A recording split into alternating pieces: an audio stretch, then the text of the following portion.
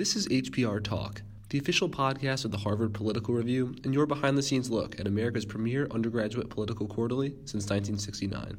I'm James Blanchfield, Senior Multimedia Editor at the HPR. In this episode, we delve into our summer 2018 magazine, The Experience Economy. I sat down with writers to discuss topics ranging from small businesses in Mexico to the Flint water crisis. To start off, I sat down with HPR staff member Connor Schoen to discuss his article titled Fighting for the Small Guy, the Challenges Facing Mexico's Tienditas. Hi, Connor. Thanks for coming on the podcast. Thank you for having me, James. Yeah, so to start off, can you just give me a quick summary of your article? Yeah, so this article was inspired by some work I was doing with the Center for Latin American Studies. There's this company called Tenoli. They're a really cool organization based in Mexico City who works through issues that micro businesses have in the city, trying to compete with retail giants like Walmart, 7-Eleven, this regional supermarket called OXXO. I was inspired to do some research, do some interviews as to what was creating issues for these companies and also what types of solutions could be explored as they are dying at a really rapid rate throughout the country. So once I stumbled upon this issue of micro-business supply chain and efficiency in the country of Mexico, I kind of got hooked looking into what resources are available to help these businesses survive, what potential paths forward can exist to help these traditional retail businesses go into the more modern commercial sphere, and what obstacles are the largest barriers for them to reaching this success. So the basis of the topic that I ended up exploring was again, obstacles to success for micro businesses, mom and pop stores, really small stores, little supermarkets throughout Mexico City, who, are the primary source of revenue for many families across the city. There's about 1 million of them across the country. That's 1 million families. What's stopping those businesses from being successful? What's causing them to be dying at a rate of 5 stores for every 1 Walmart that opens, 40 stores an hour, gone in an instant? What's causing this? So that was the premise of my topic. And then I dove deeper into the causes, and then eventually, especially for the interviews, evaluated potential routes forward. Mm-hmm. Great. Yeah, one of the things that really surprised me about your article was just the rapidness that these small businesses are closing and then larger stores are opening.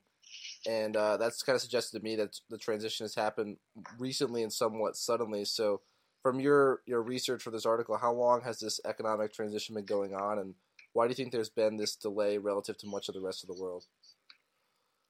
Yeah, so the second piece you're saying there, the delay in relationship to the rest of the world, is really key. So I talked with a former business executive in Mexico who said that they had lived in Mexico and the United States, and they saw this process happen way earlier, like in their childhood in the United States, way back mid to late 20th century, versus Mexico, where it's happening now. So part of the reason for that delay is Mexico's emerging economy. It's an emerging market, so it's slightly behind in terms of economic development and economic growth in comparison to the United States. Through trade policies like NAFTA, through other open forms of globalization, Mexico has been able to gain access to more modern forms of business in the retail sector and more broadly. So they're starting to face the issue of having Walmart come in, who's an established multinational conglomerate based in the United States, who has no issue with supply chain management, who has one of the most efficient supply chain processes in the entire world, especially in retail, who can come in and set up stores like nothing that are huge at scale. They have huge purchasing power because of the quantity of items that they're buying.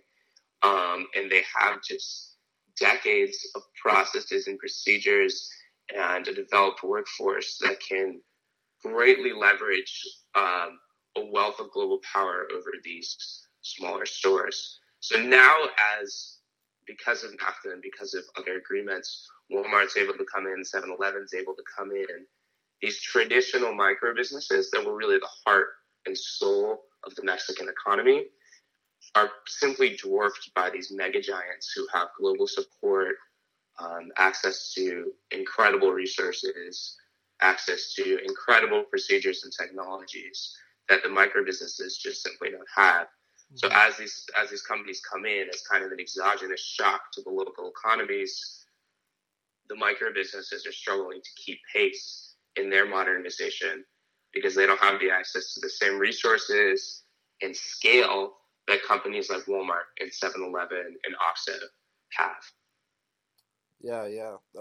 And one of the big disadvantages of the micro businesses that you mentioned in your article is just their lack of bargaining power. And do you think that these businesses will be able to unite to improve their bargaining power through a company like Tonoli, or is there a sense of individuality that comes with owning a small business in Mexico?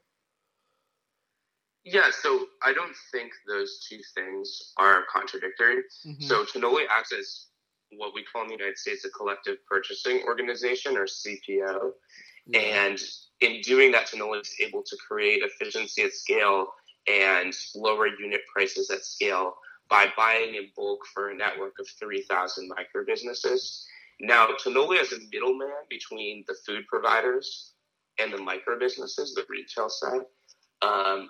They're working to get the best wholesale prices possible for these companies. They're working to get on the distribution side, which I can talk about more later, they're working to create the most efficient supply chain from the wholesale providers to the retail businesses. So I don't believe there's a conflict between the business's individuality and Tonoli, because whereas Tonoli is creating kind of this unionized effort around collectivizing wholesale bargaining power, collectivizing supply chain management, they're not depriving each of the individual businesses of their independent incorporation, their independent branding, development, etc. They work directly with the businesses with their on-the-ground team, which is a team of about a third of their company that goes around, talks directly with the businesses. They go with a catalog every week of the products for the week, work with the businesses in terms of what they want. They're really just a middleman service provider. They're not actually buying the businesses, owning the businesses. They're providing consultancy, they're providing supply chain management, and they're providing wholesale bargaining power at scale. Mm-hmm. Interesting, yeah. So leading on, the most fascinating part of your article to me was the difference between the American entrepreneurs and the Mexican entrepreneurs. And you're sort of saying how the former would start business based on opportunity or innovation, and the latter, start business out of just necessity. And I typically think of starting a business as like a difficult thing to do financially. Like, what factors allow for these sort of down on their luck Mexican entrepreneurs to start businesses after losing their other jobs?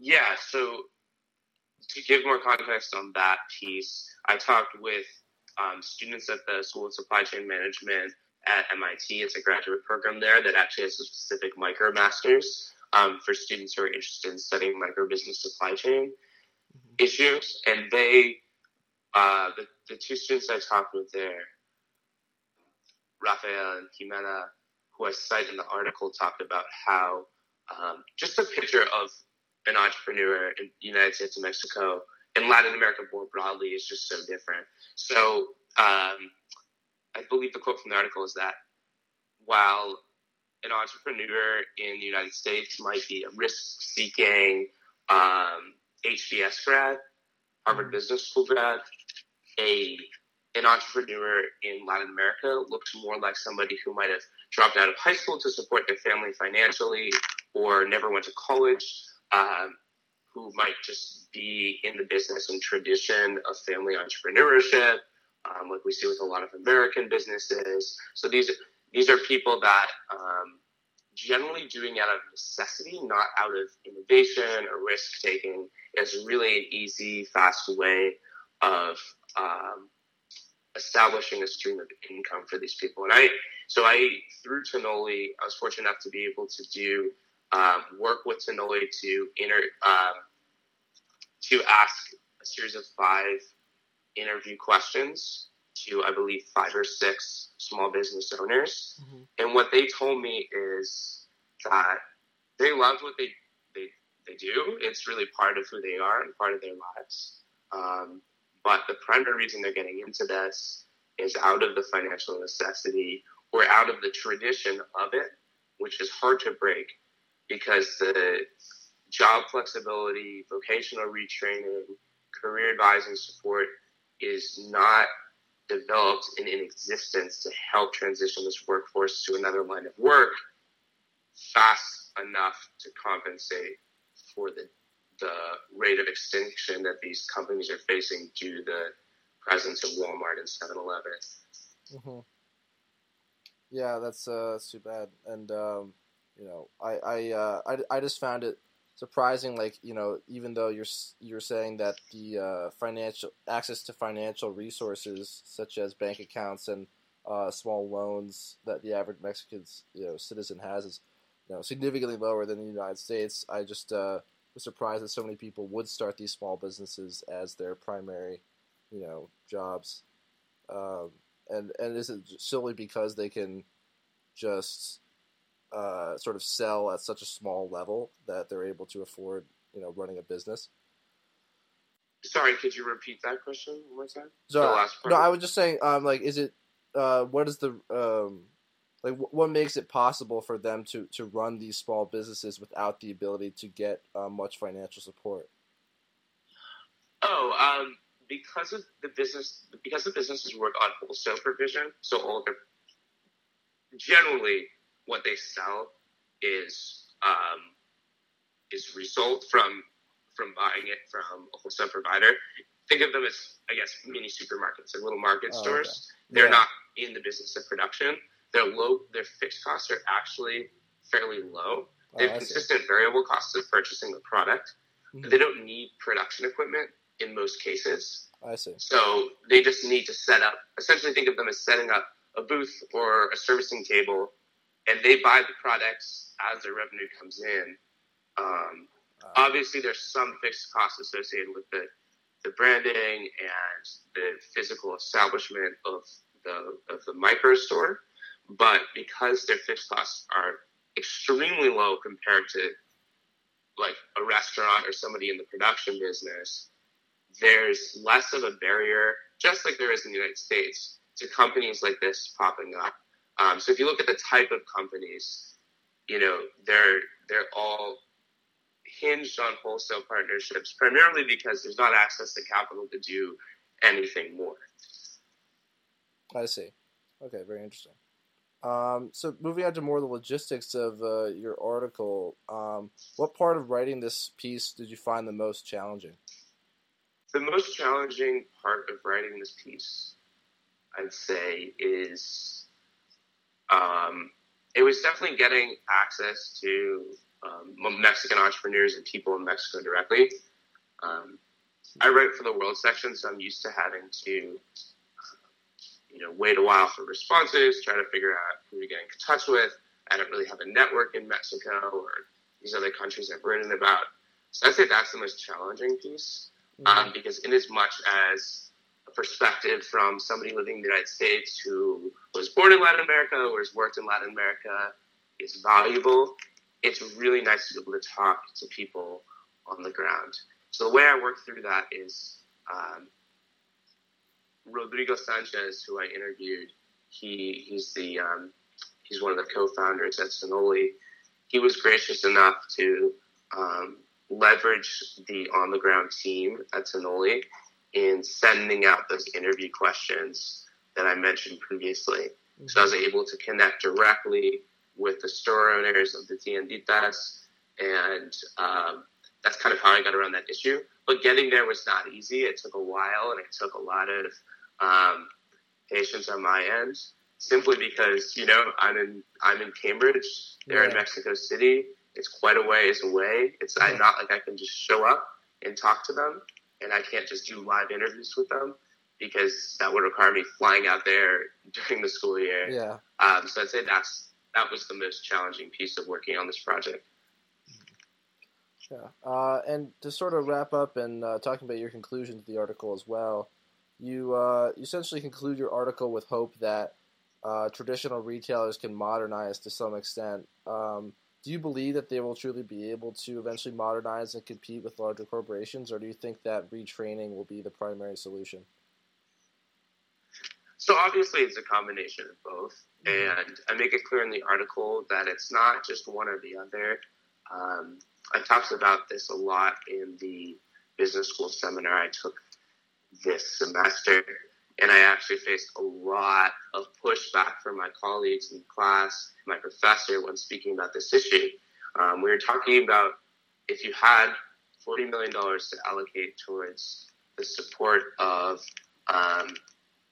some type of incubator or program helping businesses in Latin America, where would you put it towards? And I said half towards helping develop new industries like tech and strengthen the retraining programs towards pre-existing strong industries in the area, and then half towards helping traditional retail businesses deal with the rapid rate of transformation that the economy in which they're situated is undergoing. So my belief, and from the research that I was doing and my analysis and the interviews, is that a proper conclusion lies in there being harmony between both. It's not one or the other, simply because, retraining is a long-term process. It's essential. We see the value of it in Western Massachusetts. We see the value of it in the Rust Belt in the United States.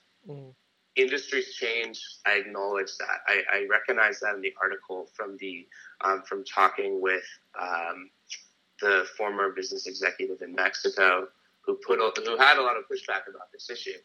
I understand it's a natural evolution. I understand the benefits of the commercialization and modernization of the retail industry in Mexico. However, the pace at which it's happening, whereas in macroeconomic terms of GDP per capita and such, it might look beneficial, it's really cutting out the small guys. It's cutting out the people that lie on the bottom of the income distribution scale, the people that are ignored in those large statistical models of big macroeconomic data. And no matter what that data suggests about how the Mexican economy is doing, if those people are cut out, and economic inequality, which I mentioned in the article is already extremely high, disproportionately high in Mexico, continues to rise, what is that economy growing good for? Who is it good for? What percentage of the population is it really good for, and who's left out of that? It's an important thing to consider in the United States. It's an important thing to consider in Mexico. It's an important thing to consider everywhere. So to accommodate for that, alongside retraining efforts to help create flexibility, job flexibility, and reduce frictional unemployment in the region, there needs to be support to ensure that the rate at which these businesses are dying is not outpacing the ability of the economy to adapt. John Maynard Keynes says, quote, we're all dead in the long run. So we have to look at the importance of the short run, the importance of the stickiness and inflexibility that creates temporary disequilibria in an economy. So for Mexico, that looks like this. When you have an exogenous shock like Walmart coming in, you need to provide support for public-private partnerships and other initiatives that are going to help these businesses to be able to adapt and to be able to keep pace with this modernization. Tonoli is rolling out financial transaction technologies. Tonoli is, keeping costs low and creating efficiency at scale for these companies, helping bridge the gap between them and Walmart to reduce the rate at which they're dying off. And if we include them in this process of modernization, it doesn't have to be a story of all of the small businesses being wiped out. If you look at the United States, it's not like we don't have small business. We have a very vibrant small business center. So when people say, this happened in the United States, consolidation's natural. Well, yes, it is. It's been happening since the Gilded Age of the late 19th century, but it needs to happen at a pace that can be sustained by other economic transitions. So for me, the answer is both retraining and helping to retrain people within their pre-existing industry. It's not all about getting them out of their current line of work. It's also about helping them where they're at now, because in the short run, that matters. And that matters for a family in the most granular sense. It matters for them being able to pay for their children to go to school. It matters for them being able to pay their bills, pay their monthly living expenses, get access to food and shelter. So to me, when we look at the macroeconomic perspective, that gets ignored, and it's important to consider in the short run, what does this economic transition look like for these small businesses, for these small families, and how can the Mexican government, Mexican private companies like Tonoli best support a proper transition that's beneficial for everyone and not just the people at the top. Great. All right. Well, those are all the questions I have for you today. So thanks for coming on. Thanks for writing a great article. Thank you so much for having me, James. It was a pleasure talking with you. Yeah, of course.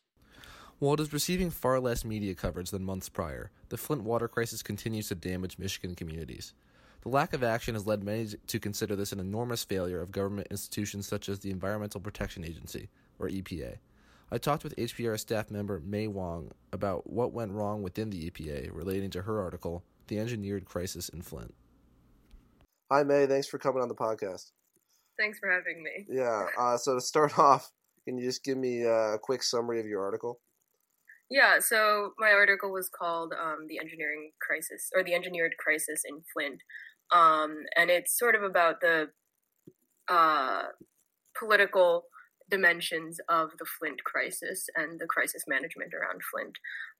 And the main part of the article is focuses on the two different approaches that some researchers and environmental activists have in approaching crises like Flint. So there's a professor from Virginia Tech, Mark Edwards, who is in charge of a lot of the like non-governmental research sort of whistleblowing part. And then there is Jana Lambrinidou, who is sort of a grassroots activist, environmental activist, and they have competing ideas of what environmental activism should look like. Mm-hmm. Great. And of course, this is a pretty hot button issue right now. But is there anything in particular that inspired you to write this article? Yeah, so I've always been sort of interested in environmental stuff. Back in high school, I did a lot of, not a lot of, but I did some environmental science research, especially in water. Not particular. So the Flint crisis was a lead in water crisis, and my research was not on that. But I've since continued to be interested in the political dimension of environmental policy, and so that's what initially drew me to writing the article. And then in the process of writing the article, I was originally going to take sort of a more kind of from the EPA perspective of how the Flint crisis developed and how it was handled. But then in reaching out to Professor Edwards and Jana Lambrinidou, it became clear that there's a very heated divide on how outside of government agencies, what the responsibility of scientists and what the responsibility of citizens are. So I ended up focusing more on that. Mm-hmm. Great. Yeah, you talk about in the article how decision making by institutions can be adversely affected by these institutions valuing sort of the agency policies over public welfare. And what sorts of agency policies would get in the way of taking effective measures to solve these crises? Because normally I think of the values as, just helping the public. Yeah, that's what, we think of the Environmental Protection Agency being is, is supposed to protect the environment. And I think for Professor Edwards, the way he sees it is that basically within the EPA, which is already sort of, it's an agency that's under attack a lot, but even within the EPA, they're just trying to survive. So they have what he calls perverse incentives. So there's like a perverse rewards system where you don't try to tell the truth all the time. You're just trying to survive, and you get grant funding. And so that's sort of the larger structural problem that he sees. And that goes into why there's not more whistleblowing from within the EPA, because they're always they're fired or they're removed or they're not even hired if they're going to be sort of a loose cannon. And then for Jana Lambrinidou, it's more of a question of who controls the conversation.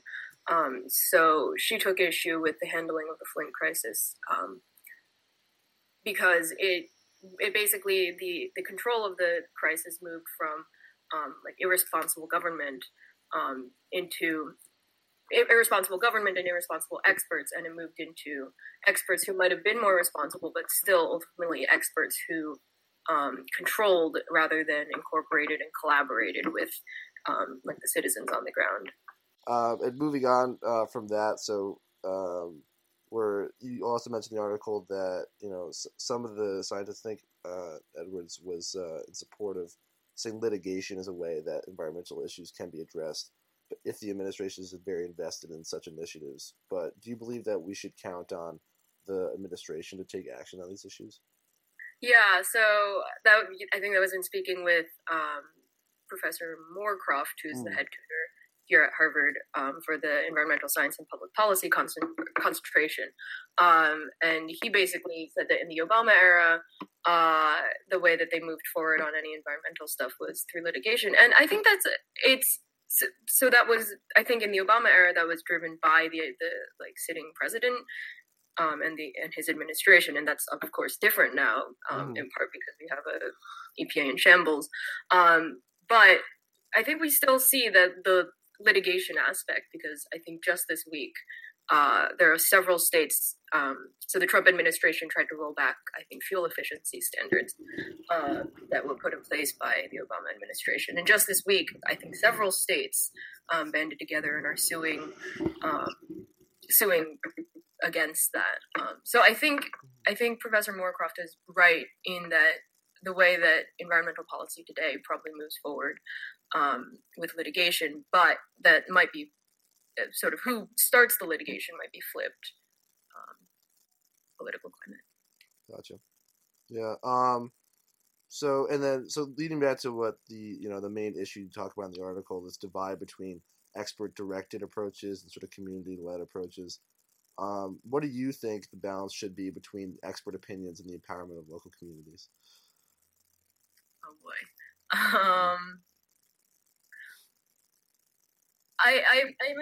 One thing that Professor Edwards said was that in terms of science, there is a sort of a standard of objectivity, and that kind of has to be controlled by people who know things, and the experts. That being said, I think Jana Lambrinidou has a point that often these experts these experts, not that they can't be trusted, but that they might not have everybody's best interests in mind. And so then when you have to trust the experts to carry things out, it gets dicey. And I think the way forward might be something that I think so Professor Edwards and Lambrinidou used to collaborate on teaching a course called Ethics in Engineering, and since they've come to this sort of ideological divide, I think they've stopped teaching it. But I think it might be a matter of educating the experts on what exactly are some compromise between the two, which is educating who will be experts or who are the experts on what are ethical, moral, and sensitive ways of being experts, which is often missing from, I think, a science education. Like purely, if you're following an engineering degree, you're not necessarily going to get courses on what it means to be an engineer in society. So probably at least a shift in that direction. And in writing this article, what would you say were your biggest challenges? Getting people to talk is kind of hard. The environment is a contentious issue, and so Professor Edwards and Lambrinidou were very willing to talk, probably because they're used to being in the public face of these sort of things. But I reached out to the EPA regional director in Michigan, or at the time of the Flint crisis, who was rather ungraciously removed for her handling of the crisis, and of course received no comment, which is not surprising, because even though they're not necessarily even though some people would cast the EPA as being totally responsible for this, it's also hard to be in the position of, I would imagine, being any kind of EPA administrator, because you do have to balance sort of survival, but also doing what the agency is supposed to do. So, yeah, getting people who are willing to talk about something that is, in fact, still in the process of being healed. Yeah, that was one hard part. Mm-hmm. And sort of to wrap up here and to look to the future, do you have hope that this Flint crisis will be solved in a reasonable time frame, and in the future that institutions may be able to amend their ways to take effective action? Yeah, I feel like it's been, so what is it? It's been like 4 years almost now, Mm-hmm. so I think that's already an unreasonable time frame. That's true. And there's going to be at least another 2 years before it's quote unquote fully resolved. And of course, you have questions of what does fully resolved mean. Mm-hmm. So I don't know about Flint. I don't know if that's hopeful. One would hope that like the EPA will learn from this, but again, the EPA is in a tough position currently. And sorry, what was the second half of the question? It was just about the like for the future, can the institutions amend their approach basically to these issues? Yeah, yeah. I'm not sure if large institutions will ever become totally unreprehensible, and I think that's what the role of the public is, which is to hold the government and any of these agencies responsible for what they're doing. So even though there's this very strong ideological divide, I think that's exactly what needs to be going on, so that in the best case scenario, the government is acknowledging this debate and hopefully making small incremental changes. Yeah. Great. All right. Yeah, thanks for discussing your article, and thanks for coming on. Sure. Thank you for... Yeah, sure thing. Many large cities around the world face similar problems, including traffic congestion, high rates of carbon emissions, and increased noise pollution. I sat down with the HPR Senior World Section Editor Alicia Zhang to discuss an urban planning innovation that could help to abate all three of these issues, from her article, New Designs on the Block. Hi, Alicia. Thanks for coming on the podcast. Yeah, for sure. Happy to be here. Yeah, so to start off, can you just sort of give me a quick summary of your article? Yeah, so my article is about the new Superblock initiative in Barcelona, Spain, and besides that, just kind of a wider idea of sustainable urban planning. So recently, in the past couple of years, because Barcelona has been suffering from a lot of pollution and concerns about overcrowding and like green space, they've been creating these superblocks, which are basically 9-block large areas that ban car traffic inside. So they're trying to kind of, I think their logo is to reclaim the space for the city and to provide a lot of environmental benefits for the citizens. Great. And what is it that got you interested in this topic of superblocks? I've always kind of been interested in sustainable design, and especially recently moving to college and moving from a suburb to a city, I'm really interested in how you kind of preserve that type of green space and preserve like a certain way of living even within a really crowded city like Barcelona. So I thought that was just really interesting, and there's been a lot of new initiatives for sustainable design, not just in Spain, but kind of all across the world. So I thought this would be a unique one to explore. Yeah, no, it's definitely a very interesting topic. Getting into more of the superblocks and what you discussed in the article, like you mentioned that many of those opposed to these superblocks kind of think that they'll have a negative effect on local businesses, probably because they think that people won't be able to drive up to them or something like that. And did you come across any evidence when you were researching for this article that would support that claim? Yeah, I'm not sure if there's any direct empirical evidence, but mostly just from an anecdotal standpoint, there were a lot of business owners from like blocks that had recently been blocked off that were saying they were having trouble maintaining their consumer base because people would not be able to find them or have a little bit more trouble parking. I don't think it's quite widespread enough that we can make like generalized claims about it yet. But there's definitely immediate impacts. The other thing is, though, that after a brief, like a few months period of time when the city's able to adjust, then I think most business owners are quite happy with the superblock and they don't really find that to be an issue anymore. Okay, gotcha. Yeah, and so moving on to sort of more of the benefits, you were saying that superblocks really could reduce traffic and air pollution within cities, but I feel like that would need to be in tandem with other sort of initiatives as well. So what other strategies do you think would need to be employed along with superblocks to really reduce traffic and air pollution? Yeah, for sure. They're definitely on a smaller scale, so reducing the amount of traffic and air pollution that Barcelona wants to do is going to be difficult if they're just implementing them. Superblocks, that is. So I think in general, talking to a lot of the politicians that are in charge of this initiative, the sense that I get is they're trying to combine this with a lot of other initiatives that will both make superblocks easier and help achieve their goals. So things like drastically expanding the amount of bike lanes that are in Barcelona to encourage people to bike or walk to work instead of driving, or even just utilizing the extra space that they have from superblocks to plant trees or, community gardens and things like that. But no, you're definitely right. There has to be a lot of action that Barcelona needs to take if they really want to reduce air pollution and traffic and everything else by that much. Yeah.